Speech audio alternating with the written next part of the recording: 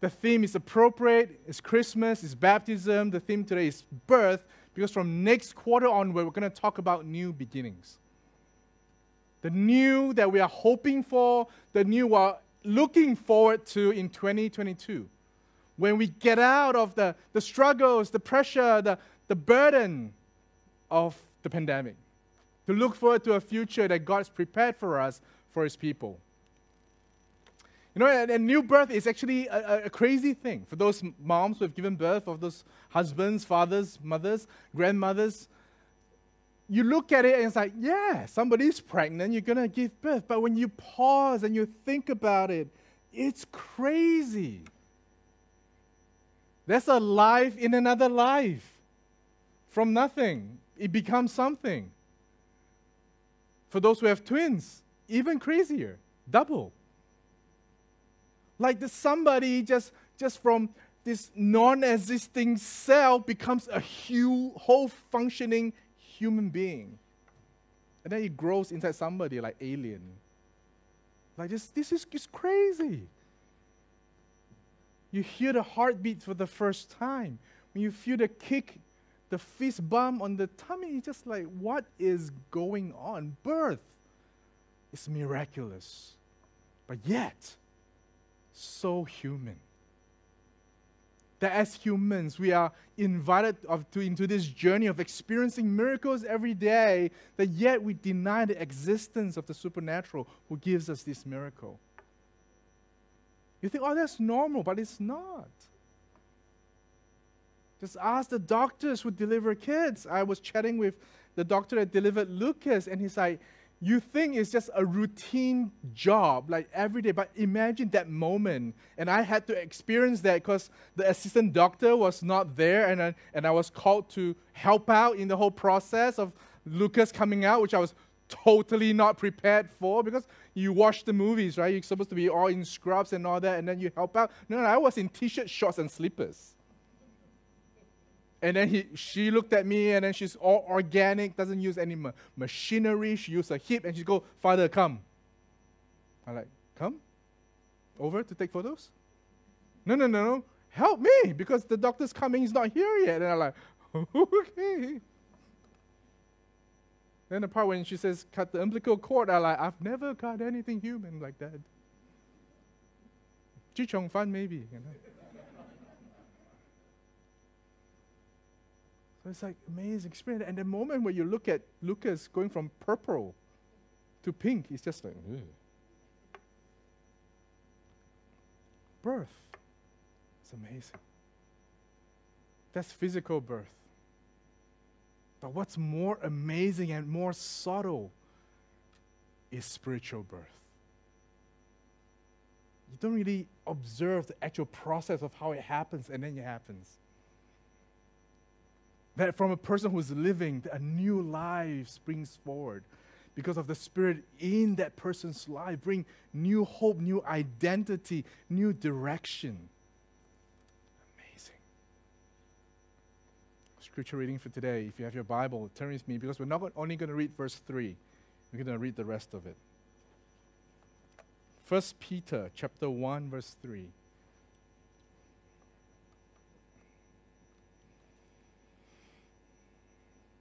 First Peter chapter 1, verse 3 reads, Blessed be the God and Father of our Lord Jesus Christ. According to His great mercy, He has caused us to be born again. All those who accept, to a living hope. You're not born into despair. You're not born into legalism. You're not born into obligation. You're not born into burden. You're born into living hope. Amen. Through the resurrection of Jesus Christ. Do you realize what it's saying? That every spiritual birth came free of charge to us, but cost Jesus everything. That everything we experience in this is impossible without Jesus. That because of Jesus, His resurrection from the dead, all of us can experience this miraculous spiritual birth into living hope. For those of you who have been baptized, are you living in hope? Or has life pushed you down? Has life stacked on so much burdens, demands, stress, pressure, that it's squeezed out hope from you? If yes, let me remind you that we are born into living hope. Hope is the life essence of a Christian. Because without hope, as the Apostle Paul would say, then we, Christians, are the saddest of them all. Born into living hope. Carry on reading. To an inheritance, verse 4, that is imperishable, undefiled, and unfading, kept in heaven for you. You know, when we're young, we think, what is this amazing thing that's kept in heaven for me? What is this thing that has to be guarded? What is it? So this, if you ever visit Taipei, you visit the Chiang Kai-shek Memorial, you see this guy there. Ever since I was 3 years old, it has been the mission of my life to make this guy blink. So I used to live in Taiwan as I was 3 or 4 years old, the age of Lucas, and I'd be like, Mommy, Daddy, why is he not moving? He's guarding. He has a duty. For 1 hour, he will not blink. He will not what? He will not move an inch. He will not react to anything you do. And I'd be like, I want to make him move. And I'll go there. Everybody's like paying attention. Usually people go and watch the change of guards. Nah, I go and there's nobody just to try and make this guy do something. I will like make funny face. I will sing. I will do funny. I'll dance around. Doesn't move. I've tried for years. And then after I grew up, right, like before I married Tiff, old man, still my mission. I went again with my best friend, big and tall guys, and we go like, just stare at him for like a good 5 minutes. Just trying to make him do something stupid. He didn't. Then a question occurred to me, what is he guarding? What is he guarding? Why is he there? Who is he protecting? I'll tell you later. Karen reading says, who by God's power, verse 5, are being guarded through faith for a salvation ready to be revealed in the last time. So God guards something for us too in heaven. And it seems to suggest that it is this inheritance that's imperishable that has to be guarded and is kept in heaven. What is that?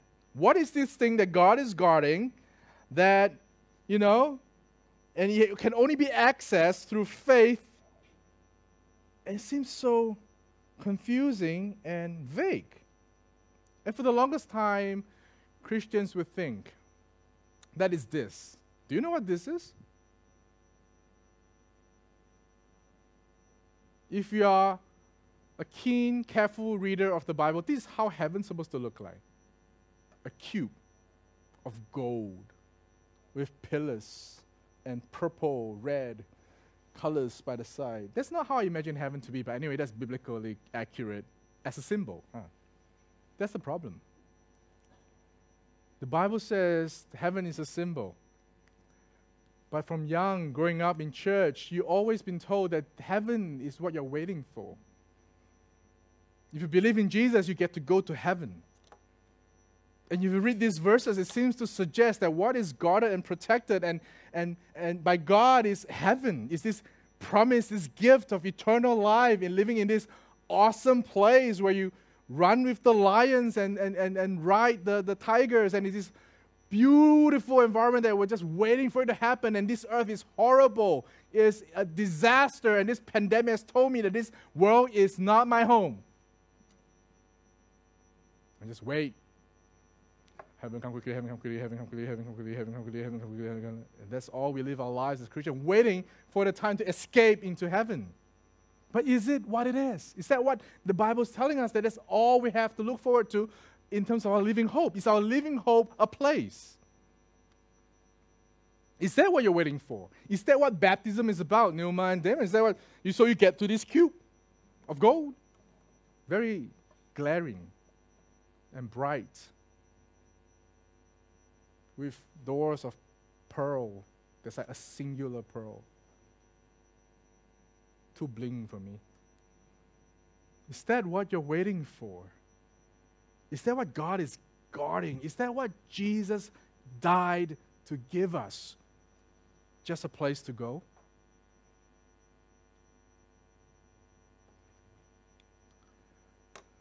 I don't think so.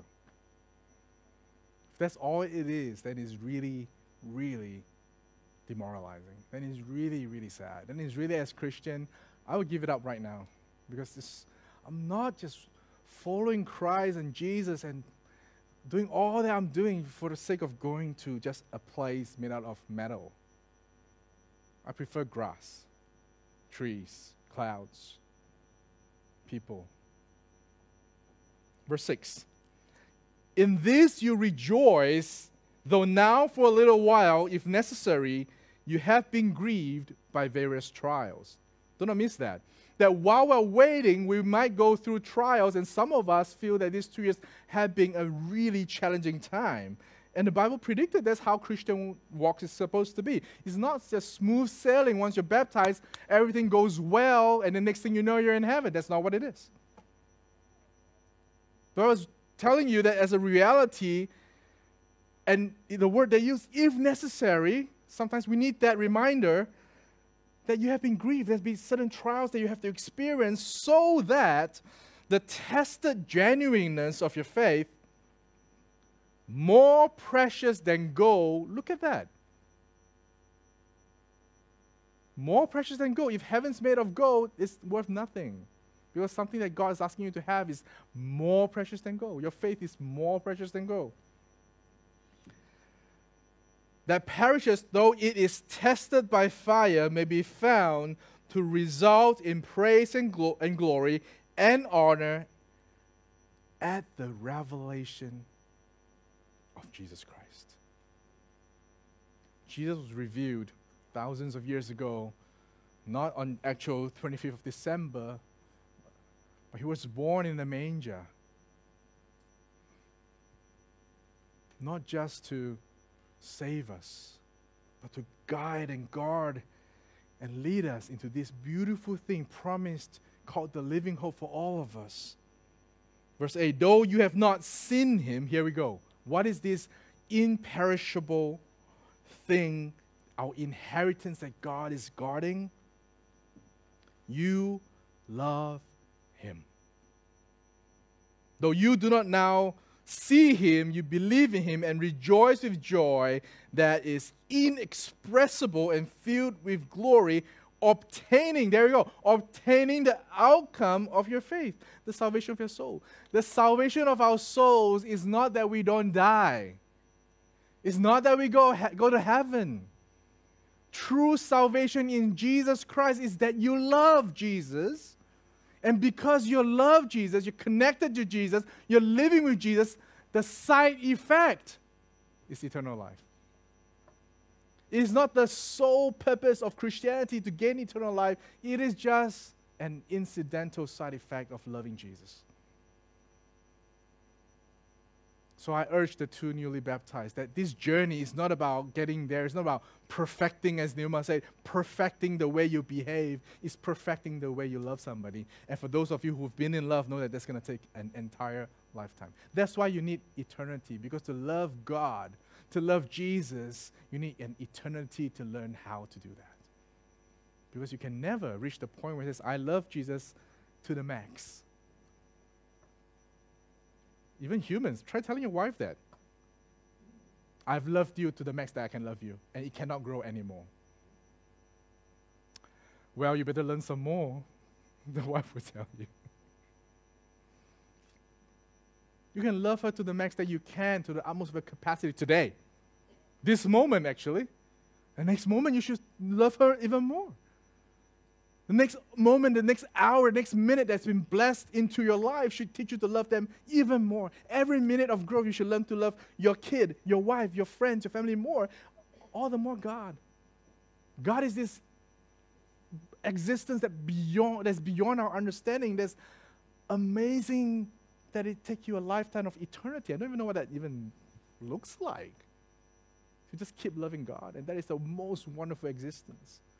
That is the living hope. That the hope we have is that we can be in relationship with this God who loves us back even more. That's the crazy thing. You're not trying to initiate this love because you're like responding to this love. It's just like you're an empty cup and then God pours so much love into you that your only reaction, your only thing you can do is just overflow with love that flows back and respond to Him. That's Christianity. When was the last time you expressed your love to Jesus? Doesn't have to be words. It doesn't have to be like a gift. It can be in your own way of expressing love. But when was the last time you expressed your love to God? As human beings, it's so easy to fall into the trap of just claiming God's love. God, thank you for loving me. Bless me. Thank you so much. Receive, receive, receive. And that's all right. But then let's ask ourselves, if we really love God, then there will be a response to that. When was the last time? When was the last time you felt touched by the love of God to the point that you just like you want to just express it back to God? God is not just a knowledge thing. Knowledge is important. You can't love somebody you don't know. You can't love somebody you don't really understand fully, but you can actually. If you ask me whether I love my son, Lucas, yes. Do I understand him all the time? No. There are things where I'm just like, what is he doing? Where did that come from? Which I'll be gently reminded. You came from you, by my wife. My son does strange things that makes me love him more. He'll cry when we try to wake him up for school. The moment we leave the door, he's happy. Magic door. As we walk to school, he starts singing. Then we reach the bridge that goes towards his school. He says, I'm so tired. I need to be hugged. I need to be carried. Okay. Carried the moment he reached the school door, when he sees his classmate. I'm not tired anymore. I'm a big boy. I got to walk myself. And he sees the security lady who greets him every morning. He starts dancing. I don't understand my son. But I think I influenced him a lot. And every time I see it, I just love him more. It's strange. It cannot be cannot be understood, cannot be explained. We can't understand everything about God. It's going to take us a lifetime. But we can start loving Him today. We can start loving Him now. You don't have to be Christmas to celebrate the birth of God. It doesn't have to take Christmas to proclaim Jesus and His love. It doesn't even have to take a worship service to do that. Do you know you can express your love to God outside of church? It's allowed. You won't get penalized. Do you know you can express love to God to people who don't believe in God? And it's okay. Do you know it's okay to express love to God by yourself? My housemate used to think I'm crazy because I'd be singing praise song in my room all by myself. They're all non-Christians, right? And like middle of the night, because I just did a devotion that's so awesome, I started singing, and they're like, James, it's 11 o'clock. That's your lullaby, guys. I love my bros. It's okay. It's okay to quietly dwell in silence as an expression of just experiencing that, immerse yourself in that love of God. It's okay. But it's okay to do that all the time. Now to invite the two baptism candidates to please stand as I invite the whole church to pray with me for prayer of commitment and blessing to them. And in this prayer, I invite all of us to also commit yourself once again to God. in His love. Let's pray. Father, we love You, and all of us have our own different way of expressing it. And today, these two, Father, have expressed their love for You, their commitment to You by the physical act of being baptized. The act may be normal, but Father, we know the miraculous new birth that's happening in their life is beyond our human comprehension. And Lord, as people seated here among us who also love You and may have neglected You, and this Christmas day, may You reignite our love for You, our passion for You. The Lord, remind us that as Christians, when we we're baptized into this living hope of a relationship with God that we will spend an eternity expressing it and receiving it. So on this Christmas day, I pray for blessings for everybody here and the family who's represented, that we will not only celebrate You on this day, but just every single day of our lives will celebrate this wonderful gift. In Jesus' name I pray. Amen. Please be seated. So as you exit this place, there's two things the church has prepared for you. One is a gift goodie bag for each family. And secondly, there's a snack pack that, I don't know, first come, first serve. I don't know. That's enough, I think. And then, thanks to Auntie Sutera, Uncle Boon Sing, and Auntie Felicia for organizing this, we have lunch packs for you. We can't have potluck just yet, but we have bento boxes prepared for you. You can go eat it at Marichi Reservoir if you want, but unfortunately, we can't eat it in this premise. But hopefully this Christmas day, we're taking a step closer back to normality. Merry Christmas. God bless. Take care.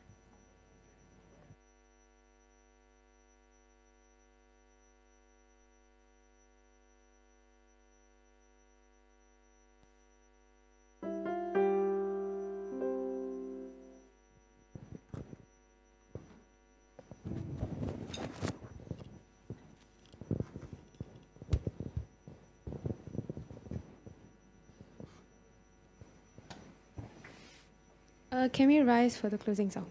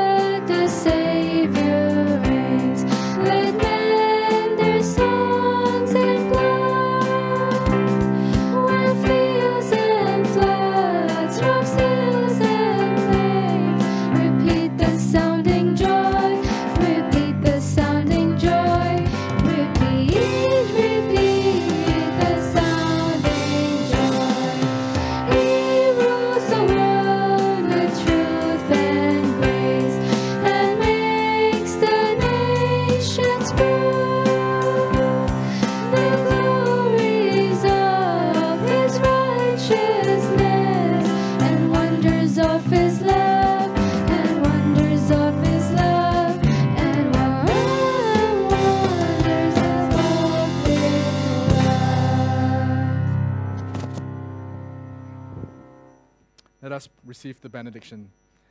May the love of God, the peace of Jesus, the fellowship of the Holy Spirit be with you through this Christmas season into the new year. Amen.